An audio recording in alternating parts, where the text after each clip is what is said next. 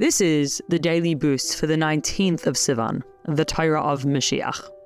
Repairing the world for holiness. And Midrash Rabbah writes, the exiles will only end in the merit of Mishnayos.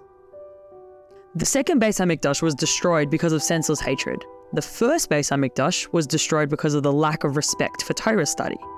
Learning Mishnah, which is the original codification of Torah law, corrects both of these errors. Mishnah records practical decisions of Torah law. On the one hand, each person must understand what he or she is learning using their own mental faculties. Yet, everyone agrees on the decisions recorded in the Mishnah. The very fact that everyone agrees on the law, though understanding things differently, shows that the Torah is not a product of men. Hashem gave a single Torah to a united Jewish nation. Learning, coupled with humility, brings renewed unity and appreciation for the importance of Torah. This corrects the two causes of exile and brings the redemption.